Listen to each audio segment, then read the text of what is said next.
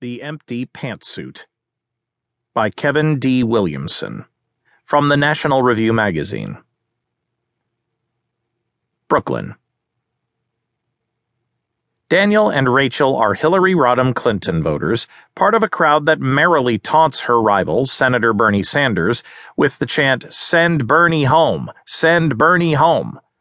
When the right-wing provocateur who has infiltrated the crowd suggests that this is a peculiar thing to chant